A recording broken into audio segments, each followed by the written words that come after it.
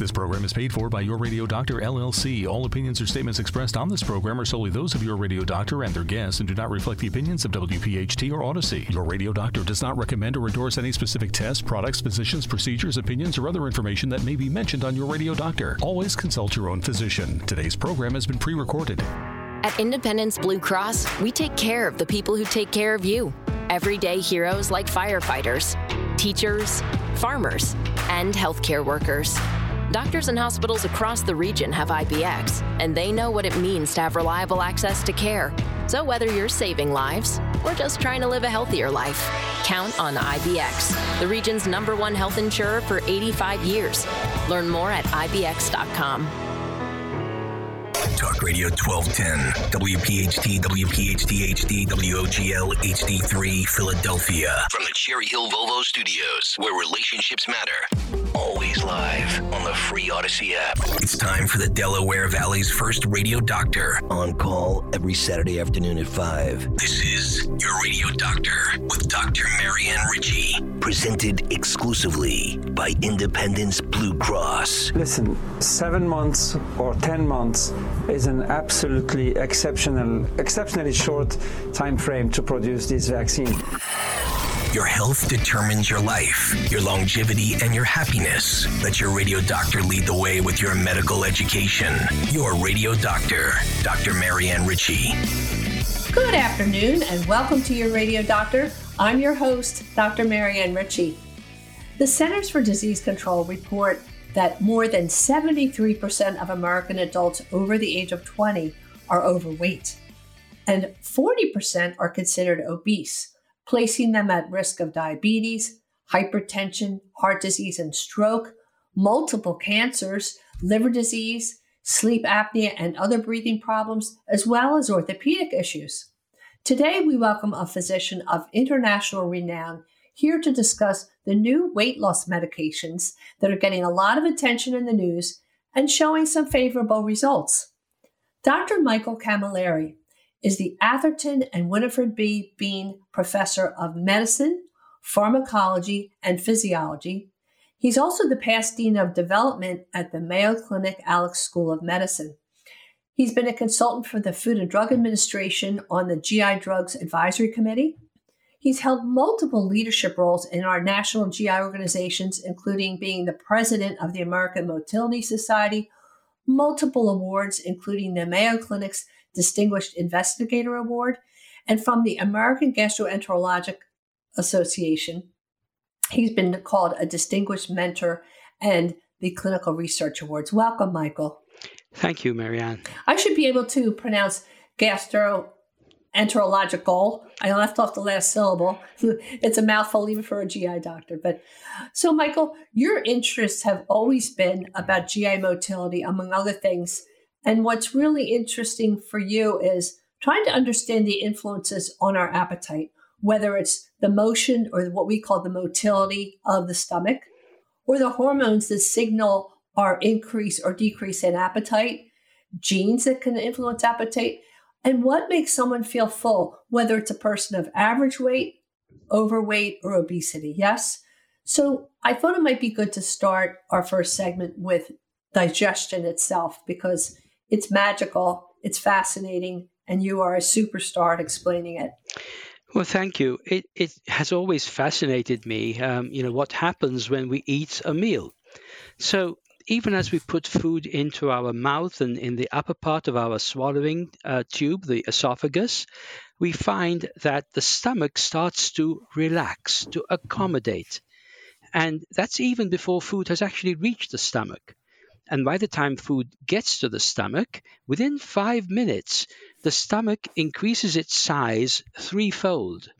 And so that's why we can eat, 2 slices of our favorite food, maybe it's pizza, or a lovely plate of pasta, and also some drink with it. And so that way we don't feel full immediately after starting to eat. So that's the first thing that happens. The stomach accommodates. That's what we call it. And then food moves from the top part of the stomach, which is the main area that expands after the meal, to the lower part of the stomach. Now, the lower part of the stomach is different. It's like the blender in the kitchen. what it does is it breaks down the solid food that we eat to a very small particle size, 1 or 2 millimeters, literally, before it starts to empty from the stomach. And so there are many things that are happening while we're eating. We're digesting because of the enzymes that are produced in the stomach. We produce acid to help with that digestion. And we start to have those contractions that break down the food from the stomach so that it can empty through the lower part of the stomach called the pylorus.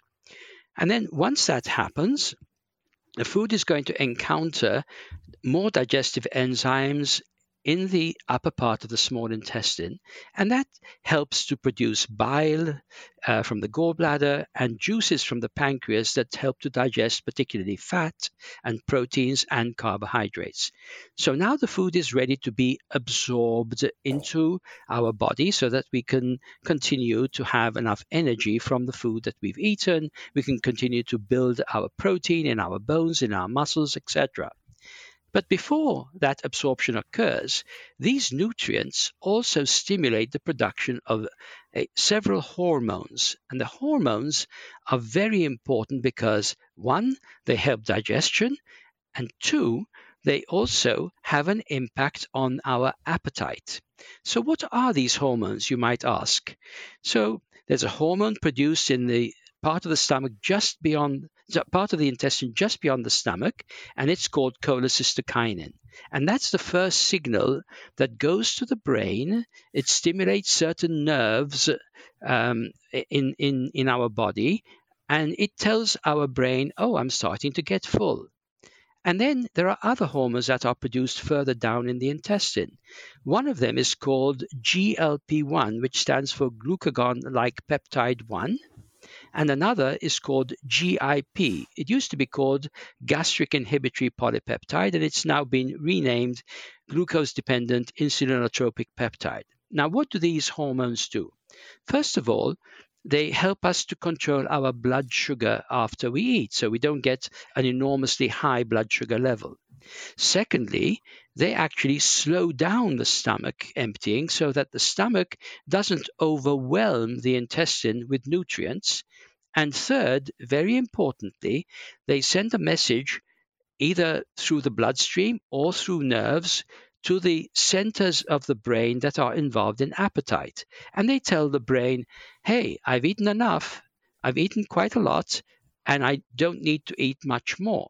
So there are several important functions that our hormones produced after we eat a meal play in helping us to be comfortable after we eat, but also to send messages of fullness so that we don't continue to eat or gorge ourselves.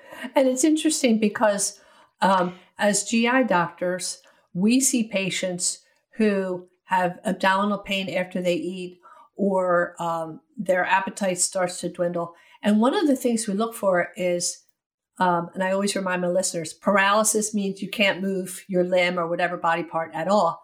Paresis or hemiparesis means it's maybe half of your body is weak, but not completely paralyzed. So gastroparesis may be a term people hear, and that's exactly what you described, that if your stomach, I always tell my patients that the GI tract is I-95, which is an East Coast kind of thing, maybe not familiar to those in Minnesota, but that I-95 starts at your mouth and the opening is at the other end, and that your stomach, as you said so gracefully, is the place where your food gets churned up. It's like the blender.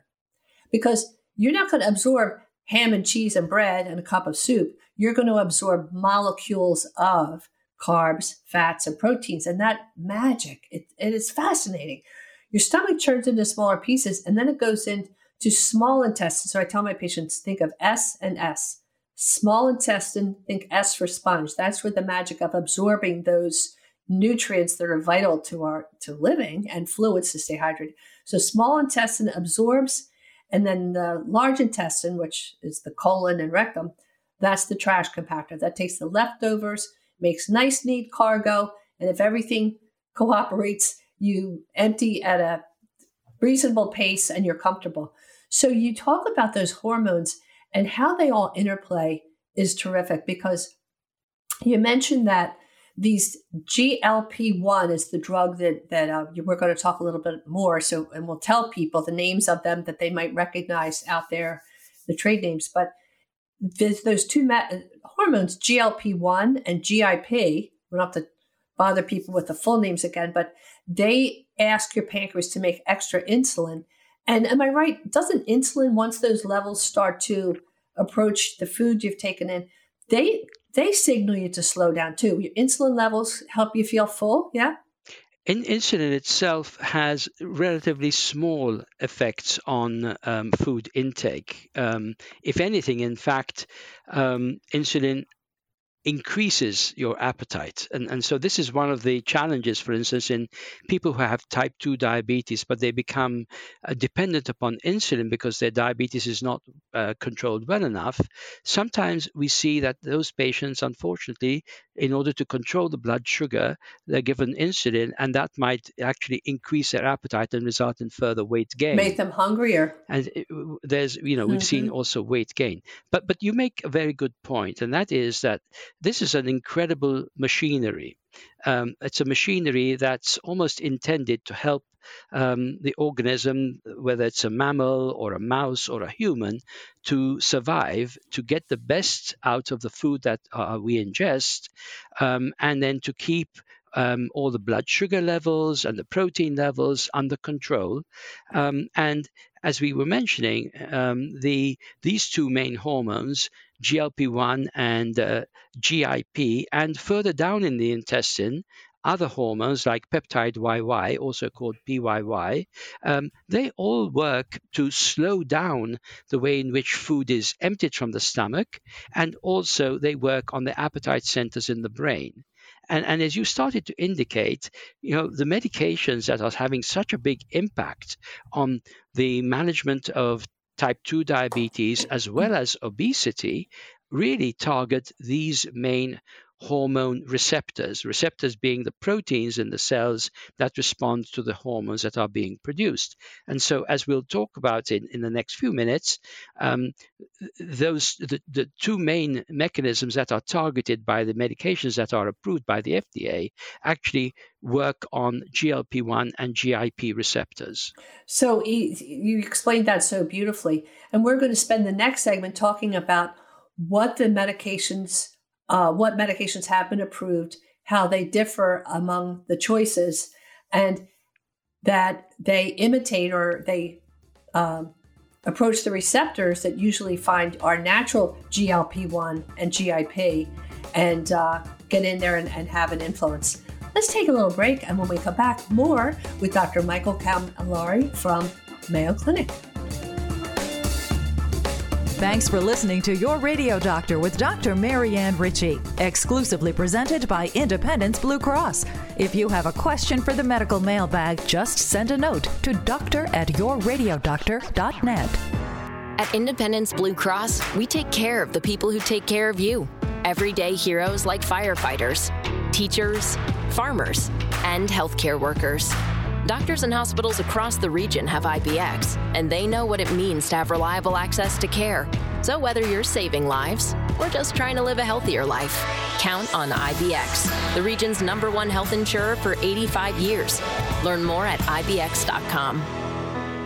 When Recovery Centers of America at Devon opened its campuses on the Main Line and in South Jersey, they offered a new approach, local addiction treatment led by an expert, caring team of professionals. RCA has since helped thousands and leads the way in innovative programs and exceptional inpatient and outpatient care, all in a beautiful setting that allows for healing and recovery. RCA answers the phone and admits patients 24/7, 365, including the holidays. All admitted patients and staff are routinely tested for COVID-19. Call now at 1-888-RECOVERY. That's 1-888-RECOVERY.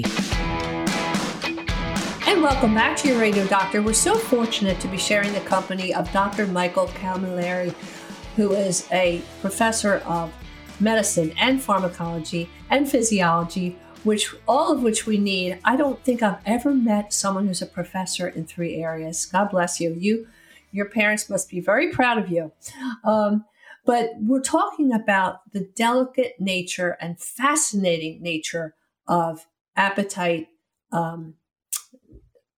enhancement and suppression, and how we're taking advantage of that knowledge to suppress appetite, to control diabetes, to control glucose levels in those with type 2 diabetes, and now to consider these avenues to control weight in people who are obese. And we're going to talk about the characteristics that we consider, who's qualified to have these medications. So let's start with the medications themselves, Michael. What are the approved meds that have had that significant impact? Yes, thank you. So the approved medications, which are really having a significant impact on not only weight loss and type 2 diabetes, but also on some of the complications of obesity and type 2 diabetes, particularly some of the cardiovascular complications, high blood pressure and ischemic heart disease. And so that's actually been proven with these medications. So let me tell you what the medications are. There's one medication called liraglutide, and the trade names for that medication are Saxenda and Victoza. Another medication is called semaglutide, and the medication is commonly referred to, and you've probably seen articles or television ads and things like that. That's called Ozempic. And the third medication, which was approved for the treatment of obesity at the end of 2023, the chemical name is tirzepatide, and it goes by the commercial name Zepbound. And I know too that so if people are listening, liraglutide was the first, and then semaglutide, and then tirzepatide. And again, people might recognize the names Victoza for liraglutide, Ozempic or Wegovy is another one, semaglutide or Rybelsus. And then Zepbound is the chemical term is tirzepatide. So what are the differences among those different generic drugs? So the main difference is how they're administered and how frequently they're administered. So you reminded me, thank you, Marianne, that there's also an oral formulation of semaglutide, and that's the medication called Rybelsus. So liraglutide or Saxenda Victoza has to be administered by subcutaneous injection under the skin once a day, whereas semaglutide, Ozempic, and tirzepatide, Zepbound, are administered by subcutaneous injection once a week. The medication Rybelsus, which is the semaglutide taken as a pill, is taken on a daily basis. So those are the times and the mode of administration that are different. So liraglutide and semaglutide target the receptor of GLP-1, and that, as we mentioned, has effects on controlling blood sugar by inducing insulin production in the pancreas, controlling appetite by affecting the brain centers of appetite, and also slows down the stomach. So people feel full with the foods remaining in the stomach. On the other hand, tirzepatide works on two receptors, the same GLP-1 receptor as well as the GIP receptor, which has the additional value of stimulating more of that insulin production by the pancreas, so to control the blood sugar, as well as affecting the appetite centers in the brain. So that's how the different classes have different effects on those receptors. And I just want to remind us all that these are mimicking the natural compounds that our body produces when food reaches the small intestine. Mm-hmm. So what's interesting that you mentioned as well, and again, not the same drug isn't the choice of every patient, plus there's the bioavailability of medications. Medications may behave differently in different people, but I would imagine some people might like just having an injection once a week instead of every day. Is either of the injectable forms more efficacious? Does one seem to control appetite and sugars better than the other? So it appears from an overall analysis of what's in the literature that these weekly injections tend to have a greater degree of weight loss compared to the injection of liraglutide, which is given once a day. But if you try to summarize everything that's been published from the clinical trials, it appears that there's a very similar efficacy in terms of weight loss between the semaglutide that's administered weekly and the tirzepatide that's administered weekly. So to my mind, they seem to have very similar efficacy overall. So when we were talking about semaglutide, which we also know as Ozempic or Wegovy, and then oral form is Rybelsus, liraglutide, which is Victoza and Saxenda, and then the latest one, as you say, from November of this past year, tirzepatide, is also once a week, but it's enticing two receptors, GLP-1 receptors and GIP. Does that combo show a difference? Is that more efficacious because it's going after two targets, or is that pretty similar in effect too? I think that there may be some subtle differences, but in general, they appear to have quite similar efficacy. Good. So side effects, are there outstanding side effects from any of these medications? Yes. I mean, the most common side effects actually are the ones that refer to the gastrointestinal tract. The most common side effects that we see are nausea and vomiting, and sometimes patients may also have a change in bowel function, which may either be diarrhea or constipation.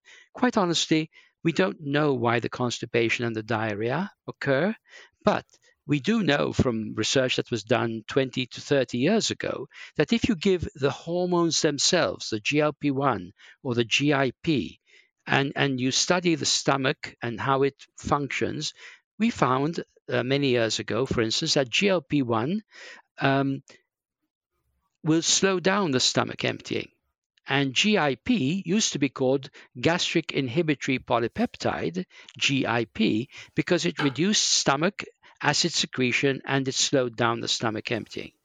We don't need to go into the intricate details, but certainly there are pharmacological reasons why we can expect nausea and vomiting in particular, and of these the much more common is nausea rather than vomiting, to occur with these classes of medications. Side effects, one of the possible results of these meds is to slow gastric motility or gastric emptying.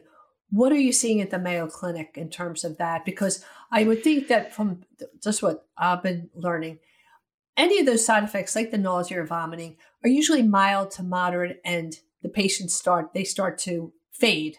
But one of the questions out there is gastric emptying. Let's talk about what you've seen at the Mayo Clinic. Yeah, and what we saw was based on a study which was funded by the National Institutes of Health, and we evaluated 65 patients treated for 16 weeks with liraglutide, which is Saxenda Victoza, okay? And what we found was that in patients who started off with completely normal gastric emptying, by the time 5 weeks had passed, we studied their stomach emptying again, and we found that a third of the patients had completely normal stomach emptying.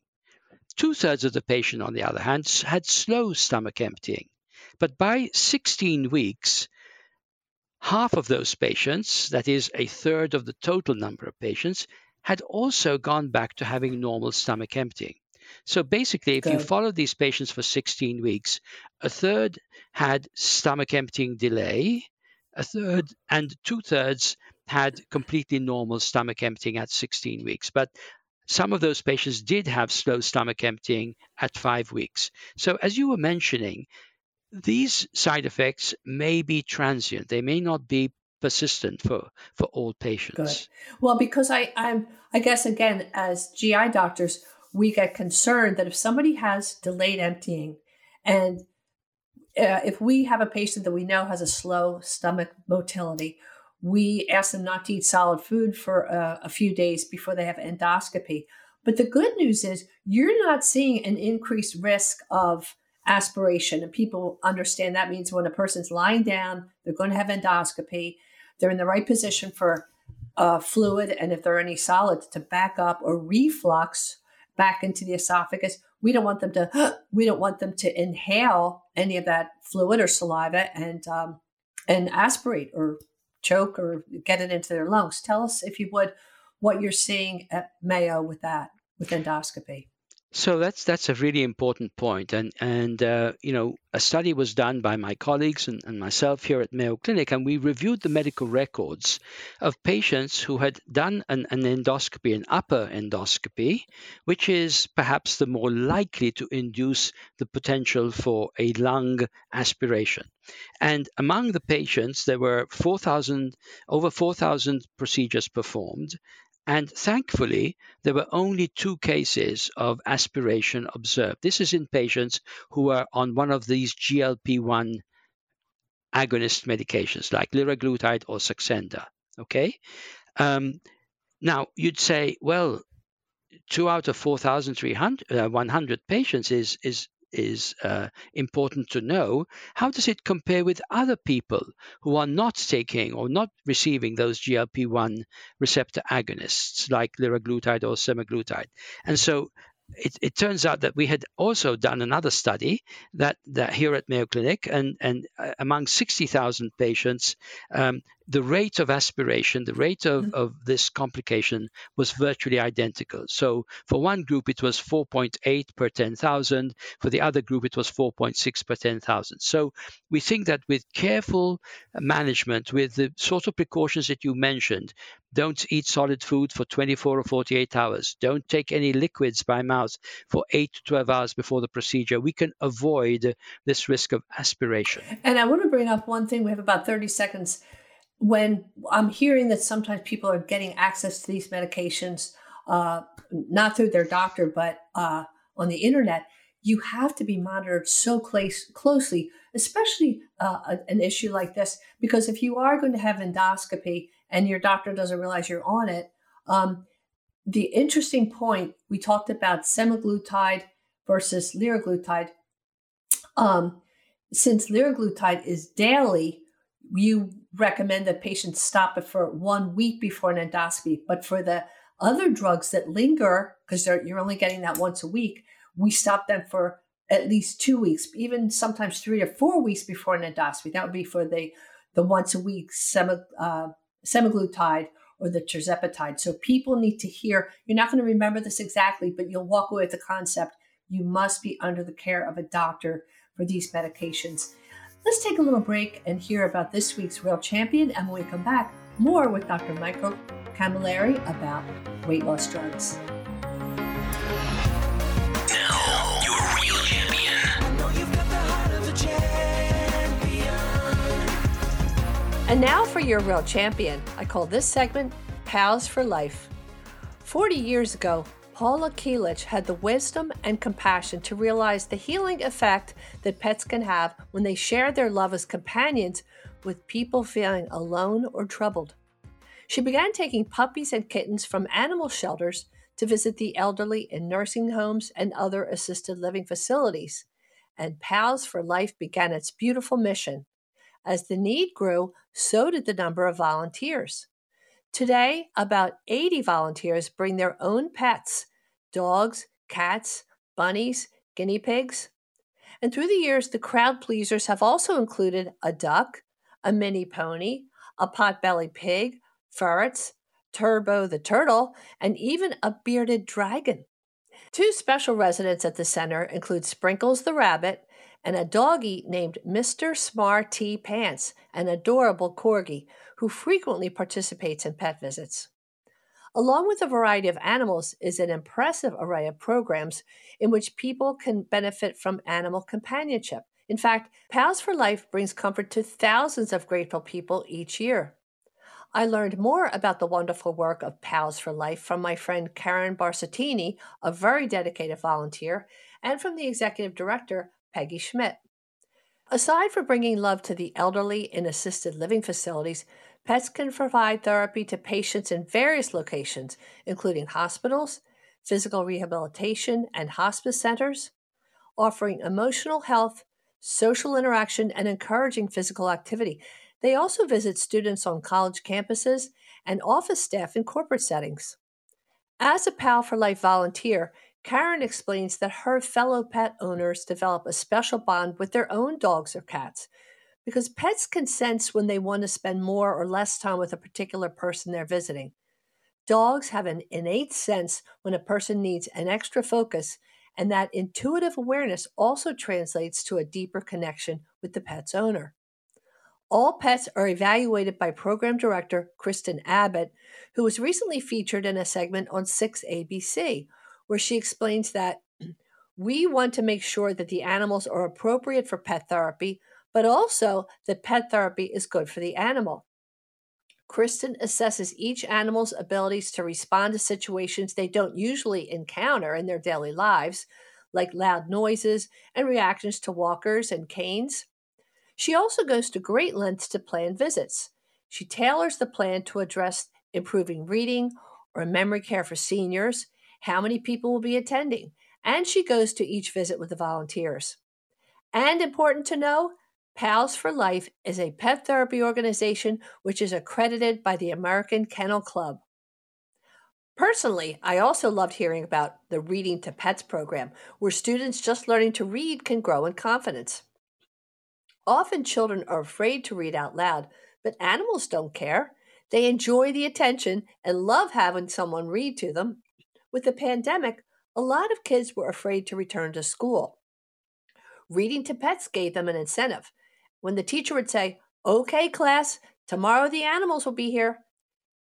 Kids take time to find just the right book, and if they make a mistake while reading, it's okay. The animal wants story time to keep going. The program goes to schools, libraries, and camps. Pals for Life recently partnered with Gwynedd Mercy Nursing School, where they're teaching students more about holistic approaches to care, including animal therapy. Who knew that the first visit from Pals for Life would also benefit one of the nursing students? One student in particular always hesitated to be in the front of the classroom. Visits from our favorite doggie, Mr. Smarty Pants the Corgi, changed her life, and by the end of the school year, that same student lined up to be in the front of the class picture. I'm sure the newfound confidence will also help her to comfort patients with whom she'll share difficult conversations in her years ahead. Karen Barsatini shared another moving story. At a physical rehab center, a kitten was placed on the bed of a man whose stroke left him weak on his left side.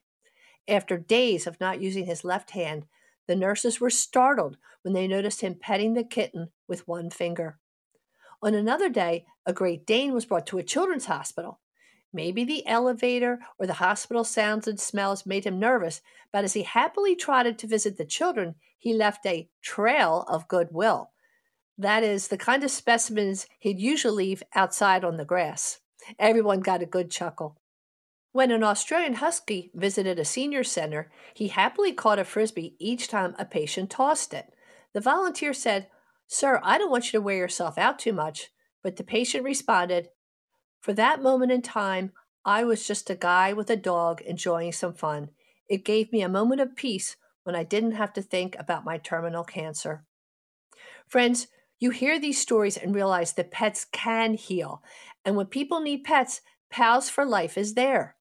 And the creative staff knows no boundaries. They're now offering pet CPR courses that offer a positive difference. That's courses in CPR and first aid to help your pet. And how about those yappy hours at the office hosted by 2 Labradoodles and a lizard? We salute you, Executive Director Peggy Schmidt, Program Director Kristen Abbott, Super Volunteer Karen Barsatini, and all the volunteers and their pets. You're real champions who bring sunshine into lives of people who desperately need it.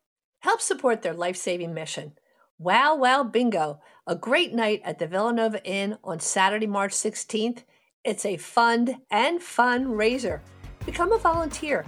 Send a few dog bones. Visit their website, palsforlife.org, palsforlife.org.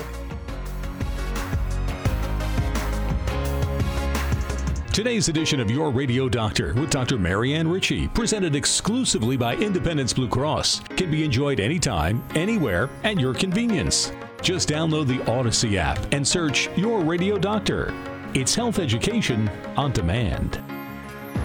At Independence Blue Cross, we take care of the people who take care of you. Everyday heroes like firefighters, teachers, farmers, and healthcare workers. Doctors and hospitals across the region have IBX, and they know what it means to have reliable access to care. So whether you're saving lives or just trying to live a healthier life, count on IBX, the region's #1 health insurer for 85 years. Learn more at IBX.com. Your Radio Doctor, Dr. Marianne Ritchie, now Saturday afternoons at 5, presented exclusively by Independence Blue Cross. This program is paid for by Your Radio Doctor, LLC. Welcome back to Your Radio Doctor. We're learning so much about the drugs available to help with weight loss in those who are overweight or obese. So maybe that's a good question next for our guest, Dr. Michael Camilleri from Mayo Clinic. Michael, what are the parameters that we use when we want to look for the appropriate patient who could benefit from these drugs? So these medications are approved for patients who have a body mass index of greater than 30 kilograms per meter squared, or they have a body mass index which is overweight, that is greater than 27 kilograms per meter squared, but they also already manifest the metabolic or cardiac comorbidities that occur as a consequence of obesity. So those are the main indications for these medications. Mm-hmm. And when the drug is stopped, how often, and maybe we don't have enough patients to see this yet, how often does the patient regain or typically regain weight? Do they, or have they during that time gotten into better habits? Well, we're hoping that they got into better habits, and that's one of the most important things that we're learning. So stopping these medications is very often associated with a regain of weight. The precise numbers may vary in different trials, but I would say that at least a third of patients are likely to regain weight if they haven't changed their lifestyle, they haven't changed their exercise and diet, in other words, mostly in order to try to keep the weight off. And sometimes I think of being on these medications as a wonderful opportunity to win the battle against weight and to incorporate into our lives the dietary and lifestyle modifications to maintain that weight loss situation. Well said. So is there, as nutrition advisors, and we're looking at people with GI disorders and just good general information, we like to tell our patients to consider losing about 1 pound a week and not any more quickly. What are you seeing? Do these meds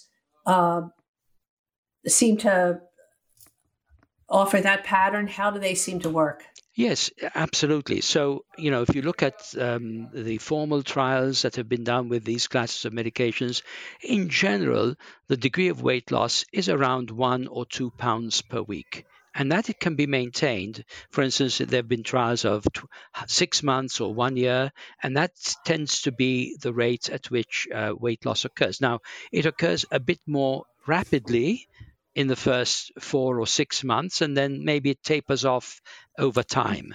But that is generally a safe rate of weight loss. And I guess individuals respond in a wide pattern. But I guess the other important thing to remind patients is once that maximum effect is achieved, they shouldn't despair. You're going to see a plateau because your body says, hey, I'm on a deserted island. There's no food here. I have to hold on to some of my weight, and it compensates. But it doesn't mean the drug has stopped working. It means that we need to add strategies that we're going to talk about, as you say, exercise and healthy choices. Yes? Yes, and the other point to make is that, with these medications, we're seeing anywhere from 10 to even 25% average weight loss. So patients will have a loss of their body weight, total body weight, of either 10%, for instance, with liraglutide, and up to 20-25% with semaglutide, tirzepatide, and some of the newer medications that are not yet approved. Yeah. So the point I think that's very relevant is that when you have a 5% weight loss, you often have a metabolic bonanza, I'm going to call it, because the diabetes gets better controlled. The fasting blood sugar is better controlled. The blood pressure can come under better control. So we know that 5% is a very good first step. And then these medications are exceeding, on average, that degree of weight loss. And there are some patients, maybe 10 to 20% of patients, that may even have up to 35 or 40% body weight loss. Wow. So these medications are an order of magnitude better than anything we've ever had as medications for treating obesity. They do seem really incredible in their effects. Are there patients who should not be on these medications, maybe somebody who's pregnant or other conditions that you'd say, no, they're not a good choice for you? So the first thing to mention is that yes, definitely pregnancy is a contraindication. And also the recommendation is to discontinue at least 2 months before a planned pregnancy. So that's the first point. Secondly, while these medications are approved for the treatment of type 2 diabetes, they are not approved for the treatment of type 1 diabetes, which requires insulin. That's a very different type of diabetes. And then there are other contraindications like a prior history of pancreatitis, a family history of thyroid cancer, or a type of multiple endocrine neoplasia where there are multiple tumors affecting endocrine organs like the thyroid, the adrenal, and the pancreas. And so those are the main contraindications to using these medications. So let's say a patient tries one of these medications and they've been frustrated through the years with trying to make healthier choices. Or they're in a food desert, all kinds of reasons why, or maybe they have a psychological barrier to losing weight in the more traditional ways. What other options are there that would be procedures performed either with an endoscope or surgery? I think that's a great question. So the endoscopic procedures, the one that's most prevalently done nowadays would be something called a sleeve gastroplasty. Now, gastroplasty means you're changing the shape of the stomach. And the endoscopy can be done in order to make the stomach narrower, but it also leaves like a little funnel shape because the top part of the stomach cannot be narrowed completely.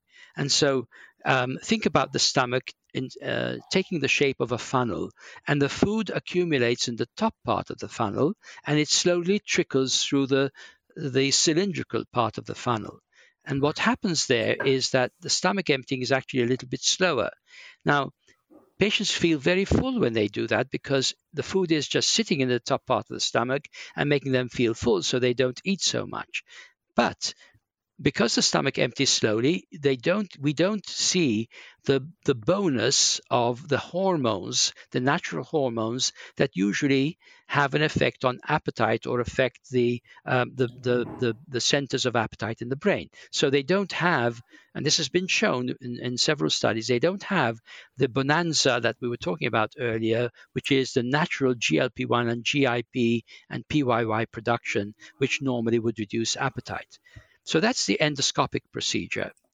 The other procedures mostly are surgical nowadays, and they would be a sleeve gastrectomy, in which case the stomach is made throughout the stomach from the very top to the very bottom, like a sleeve or like a cylinder, if you wish, or like a sausage, and the food empties rapidly from the stomach, and those hormones are stimulated, and we get the benefit from the hormones to reduce appetite. And the third type of procedure would be a Roux-en-Y gastric bypass, where you have the same restriction in the size of the stomach, so our patients feel full.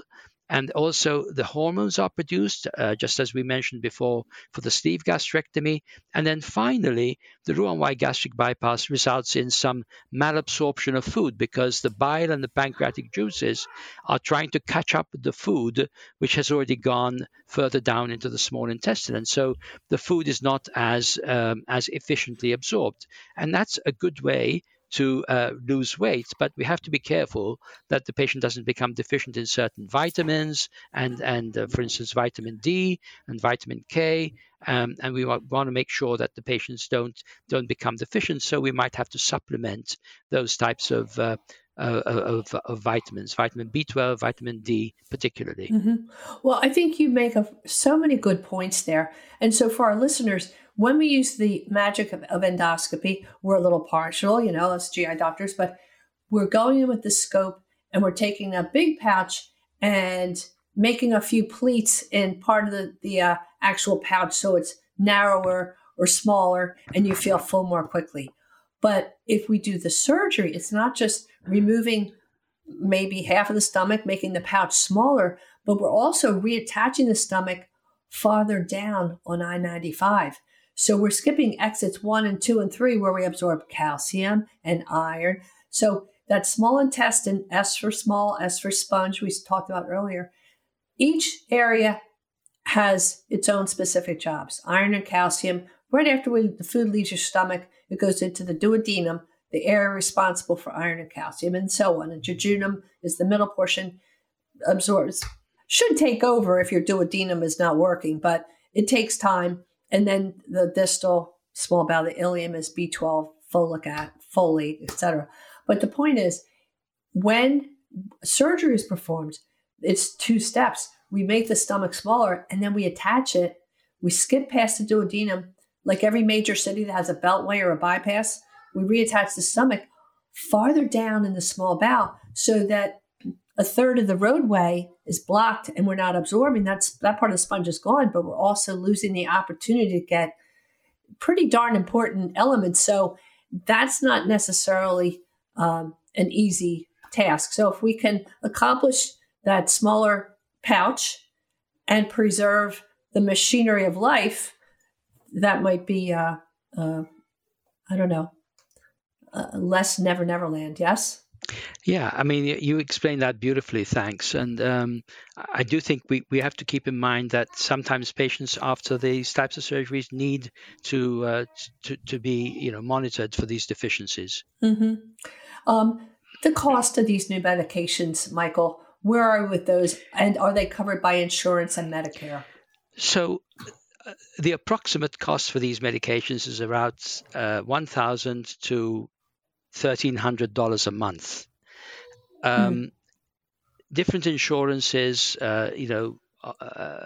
cover different levels of these. So the out-of-pocket expenses could be quite variable from one insurance to another. I've also seen recently some suggestion that sort of the lifetime expenditure provided by an insurance for these types of medications would be $20,000, which essentially means that patients may get the trial of this medication for about, let's say, 18 months at most.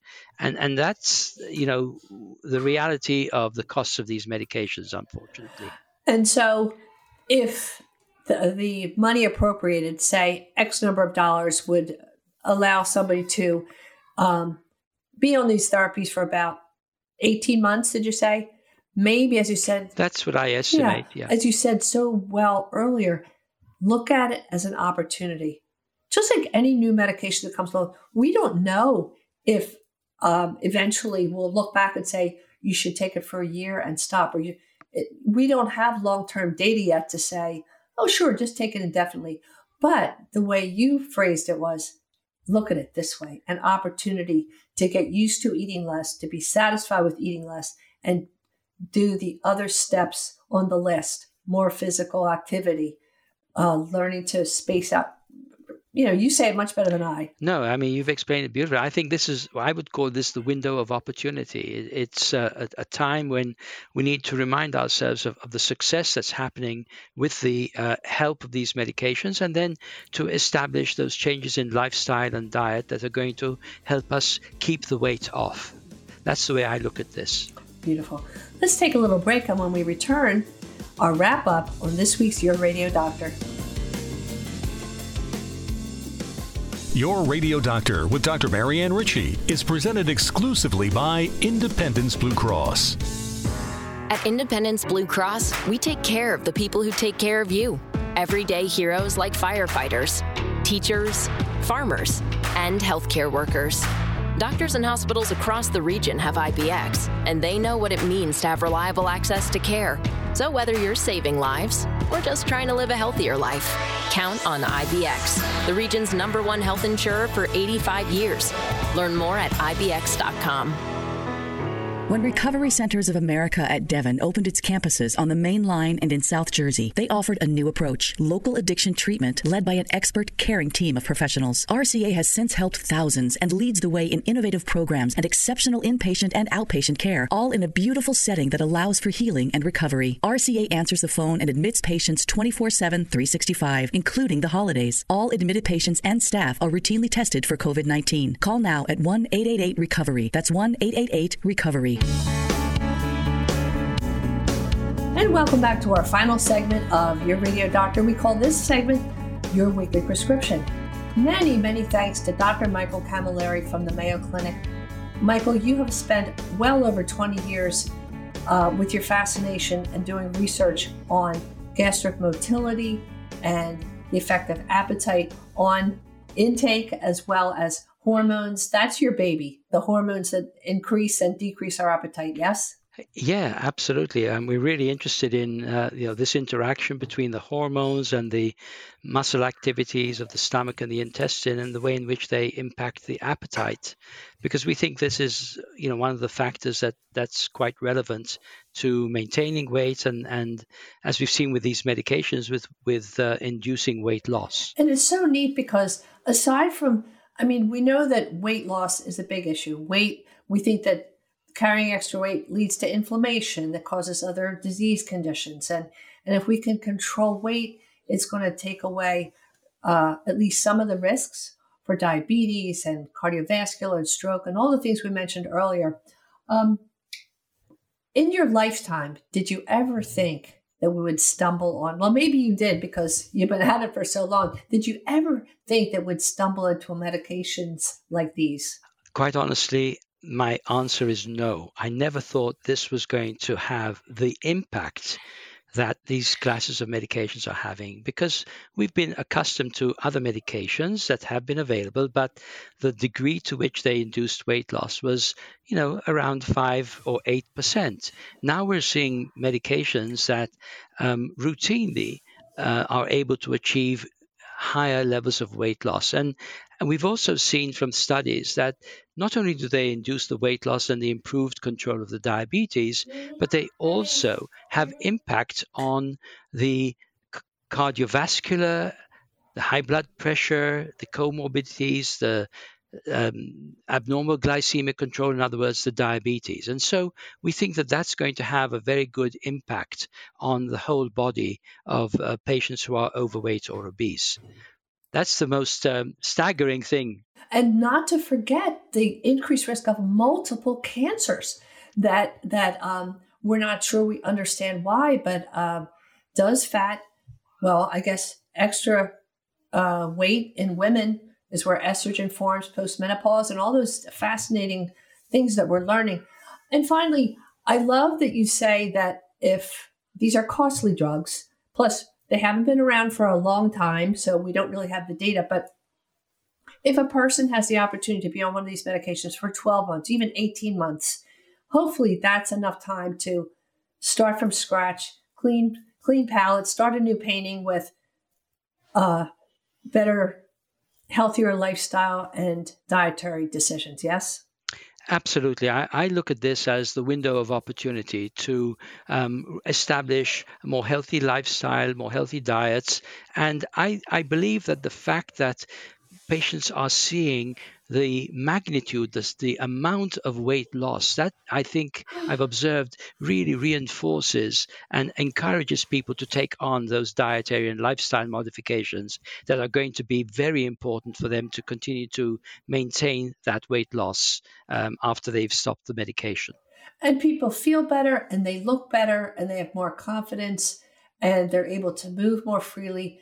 It's just wonderful. And you are one of the giants behind this movement.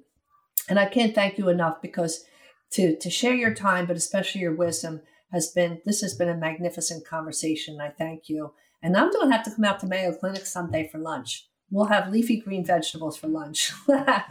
Very good. Well, it's been wonderful. I'll treat. Okay. I'll take you up on that. And it's been wonderful to participate in this with you. Thank you so much for the opportunity.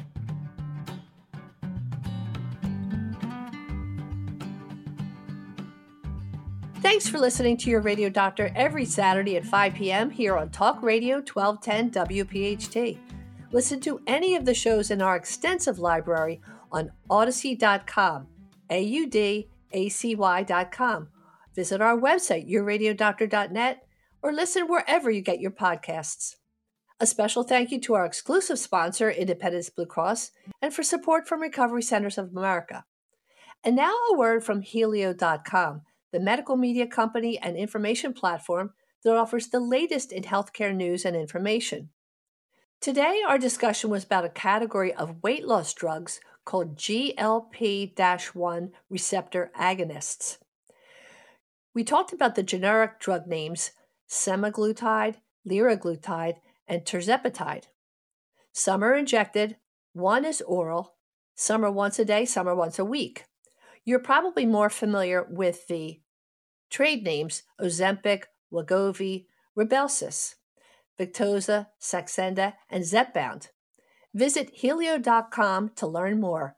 A helpful article from this past November called Pharmacology Consult, GLP-1 receptor agonists for weight loss management. Read more on Helio.com.